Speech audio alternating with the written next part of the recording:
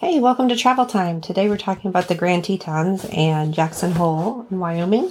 And it's basically a continuation of our trip. We started out in Glacier National Park. If you've been listening to the other episodes, spent a couple days there and then several days in Yellowstone. And then we ventured south to the Grand Tetons. From our jumping off point at Old Faithful Snow Lodge to the Grand Tetons was 2.5 hours It's about 97 miles. And we were staying in Jackson Hole, not inside the park. We were on our way out, saw some beautiful elk on the way down. And actually, before we got to Jackson Hole, we stopped on the way on the north end of the park to have lunch at Coulter Bay Village. Basically, we wanted to stop and get some first pictures of the Grand Tetons and Lake Jackson from close up.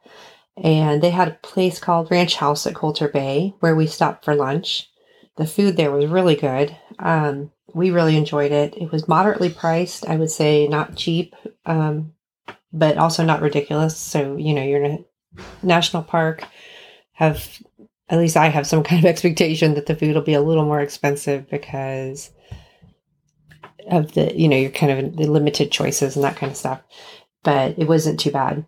And I think everyone that went enjoyed what we had. It wasn't super crowded. We were on the early side of lunchtime, but we were afraid that if we waited till the end, we'd be really super hungry. So we stopped there.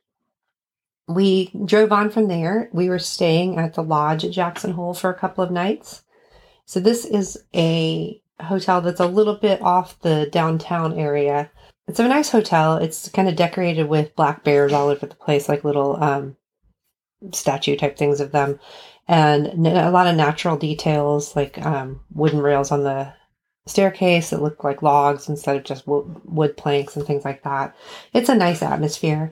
The room was really nice, and we were, I admit, very happy to find that it had air conditioning because the last two hotels hadn't, and we were visiting in a heat wave.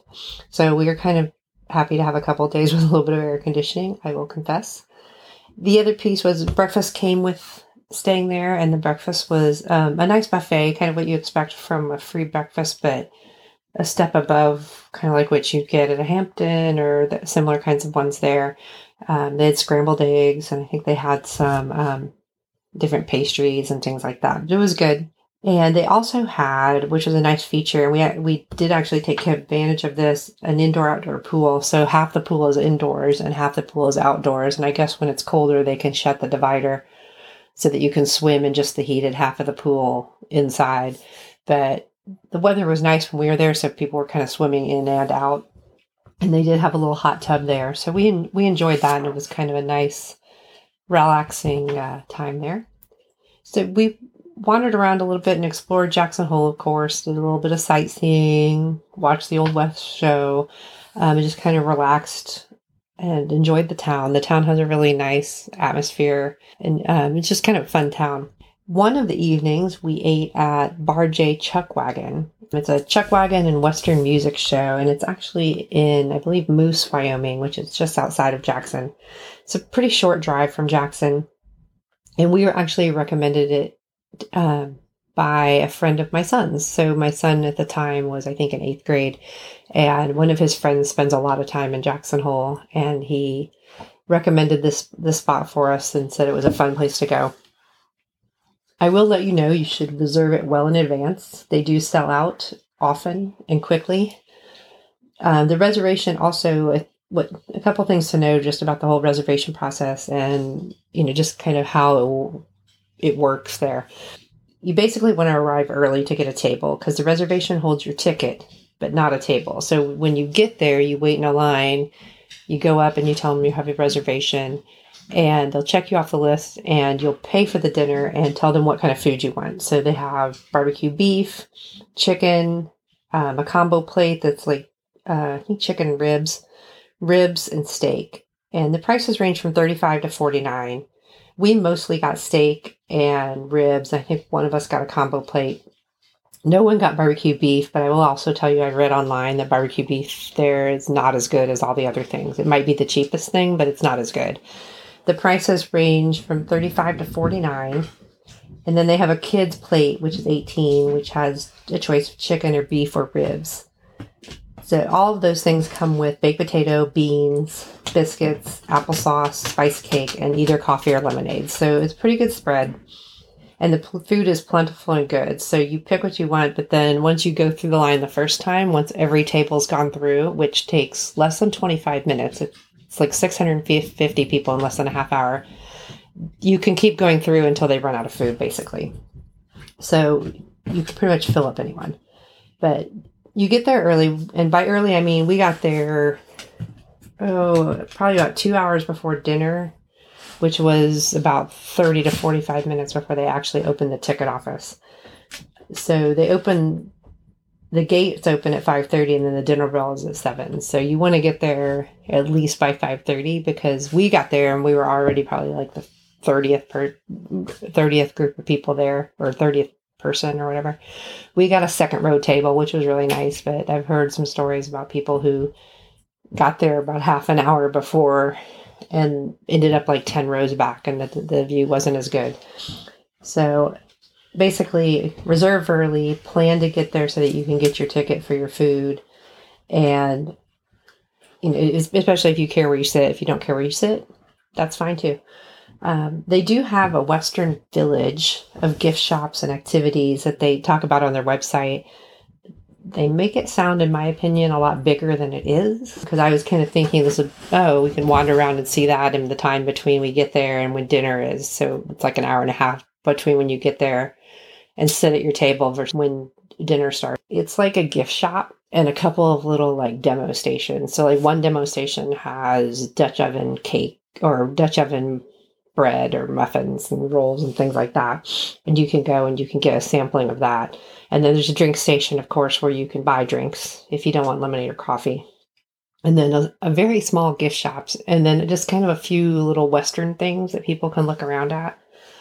It's interesting, but it won't hold your attention for very long. So my one advice would be, if you have really little kids and you're reading that thinking, oh, that's what we'll do while we're waiting for dinner to keep people occupied, it's not going to keep them that occupied. I would bring like a coloring book or something along those lines for them to kind of play with, because I don't think it would hold the interest very long. Our kids went over, got free biscuits, and came back and just kind of hung out. There's also not a lot of Wi-Fi, so if you're relying on some kind of electronics to hold their attention, you won't have a Wi-Fi connection. So basically plan ahead. Obviously, older kids are probably going to do fine because it's not like the end of the world that they can't get on their phones or whatever.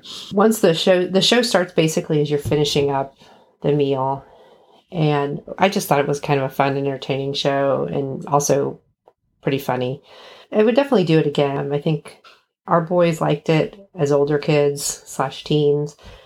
And as I recommended, one of their friends even recommended it to us. And the food and show were worth the price. And so I think I would probably do it again just because it was fun. Another fun thing we did when we were there, and it was totally unexpected, was we went on an evening boat ride on Jenny Lake. And it was purely by accident. So we went over, we had a little bit of time in the evening and didn't really have any plans and were kind of anxious to see the Grand Tetons after we had gotten settled at the hotel and everything. And so we were walking. They had kind of a temporary visitor center because they were in the middle of refurbishing a lot of the area around Jenny Lake. And we wandered around on the trail around Jenny Lake as far as we could, a little bit away. Parts of it were closed due to a rock slide, apparently, when we were there. But while we were walking, we walked by this boat dock, and a boat had just pulled in, and they were getting ready to go out on their last trip of the evening on a sunset cruise. And they happened to have 4 spots available, so we jumped in. You can buy the tickets right there at the boathouse. And it ended up being a really fun experience. We had a really nice vantage point for the Tetons, really good pictures of sunset from the lake. And it was just a nice, relaxing way to spend the evening with some great views. And we really enjoyed it. It was a great kind of unexpected, fun time for us. One of the mornings when we were there, we went on a float trip down the Snake River. And this was with Barker Ewing. And they did a really nice job. Their team is really knowledgeable about what they do, really friendly, and really enjoyed all of that. The one critique I would have is that when I booked it on the website, from what I read, I understood that I was reserving one that was a float trip on the Snake River through Grand Teton National Park. But it ended up that the part that we were on, they took us down the Snake River, but south of the park. So we weren't in the Grand Tetons at all. So there wasn't a lot in the way of view. It was very relaxing and fun. I think we saw like an eagle, but I had expected to be kind of sailing right through the mountainous areas, and we weren't. So I think it would be even better to go through the park. And I will say that they do that. So it wasn't that it looked like that on the website and then we went and it wasn't that. They somehow switched us to the one that was not through the park. And I'm not sure, I was never really sure why. And I'm not sure if you can like guarantee that or if they just like divide you up and tell you where to go. But if you really want to go through the park, I'm guessing I would recommend calling them to double check, because online it looks like you're reserving that, but that's not actually what you get. So they may have cleared that up by now, but I just thought I would mention it in case you have your heart set on going through the park. And a couple of times, as far as restaurants go, we ate at one pizza restaurant that was downtown that was really good, and I cannot find the name of it now that we're home. So I know it was upstairs. We had to go upstairs in a building. And another one I would mention, if you're staying at the lodge at Jackson Hole, almost across the street, it was actually kind of like across the street and down a little bit. So we walked there. We ate at the Noodle Kitchen, and we ate there. I'll be honest, because it within walking distance. We were tired. We didn't want to go all the way back up to town. They did have a free shuttle, so it was pretty easy to go back up. But we just wanted to eat and go back and rest. And so we went there the first night just because of that. And the food was phenomenal. The service was great. The food was great. The prices were good. Several people in my family like sushi, and they love the sushi there. And then they had lots of good non-sushi stuff like hibachi and things like that. Not hibachi where they cook in front of you, but just hibachi style. And we loved it. We loved it so much that another night when we were tired, we actually walked back over there and ate there again, just because it was so great and it was so convenient. So we definitely recommend that spot. It was a really nice value. Yummy, for lack of a better word. The other stuff we did in Grand Teton, we of course visited More Monroe and took the classic pictures. And as I mentioned, we walked around Jenny Lake. We could not go up to Inspiration Point, which is a popular place there, because it was closed due to a rock slide. And they were reconfiguring the trail because of it. But we did take the Taggart Lake and Bradley Lake loop. It's about a 6-mile hike round trip, and the Taggart part is pretty busy. There's a lot of heavy traffic on that part of the trail. But if you continue on and go to Bradley Lake, it's listed as a heavily trafficked trail in a couple of places. But once you get past Taggart Lake, it's not really heavily trafficked at all. And a lot of times it was almost like we were alone on that part of the hike. And definitely when we got to Bradley Lake, we were the only people within like eyeshot. And so it was like we had Bradley Lake all to ourselves. They're both lakes that were carved by glaciers and just kind of tucked up in the mountain. It took about 2 to 3 hours for the 6-mile round trip, but I would definitely encourage it. The hike to Taggart is listed as moderate, but it's on the easier side. And then when you continue on to Bradley, it gets a little bit more strenuous going up to Bradley, but it's still pretty much a moderate trail. Give it a try, especially if you want to kind of get back off the beaten path and see something a little different. That was probably my favorite trail other than Grinnell Lake Trail of the whole trip. I really just loved getting back there and spending time at Bradley Lake. So those are some of the biggest things we did at Grand Teton and Jackson. Definitely a fun place to visit. Definitely does not take as much time as it takes to see Yellowstone, but I do recommend visiting and taking in the sights a lot there. We did drive past the elk refuge, but since it was summertime, the elk weren't really there because they go there more in the winter.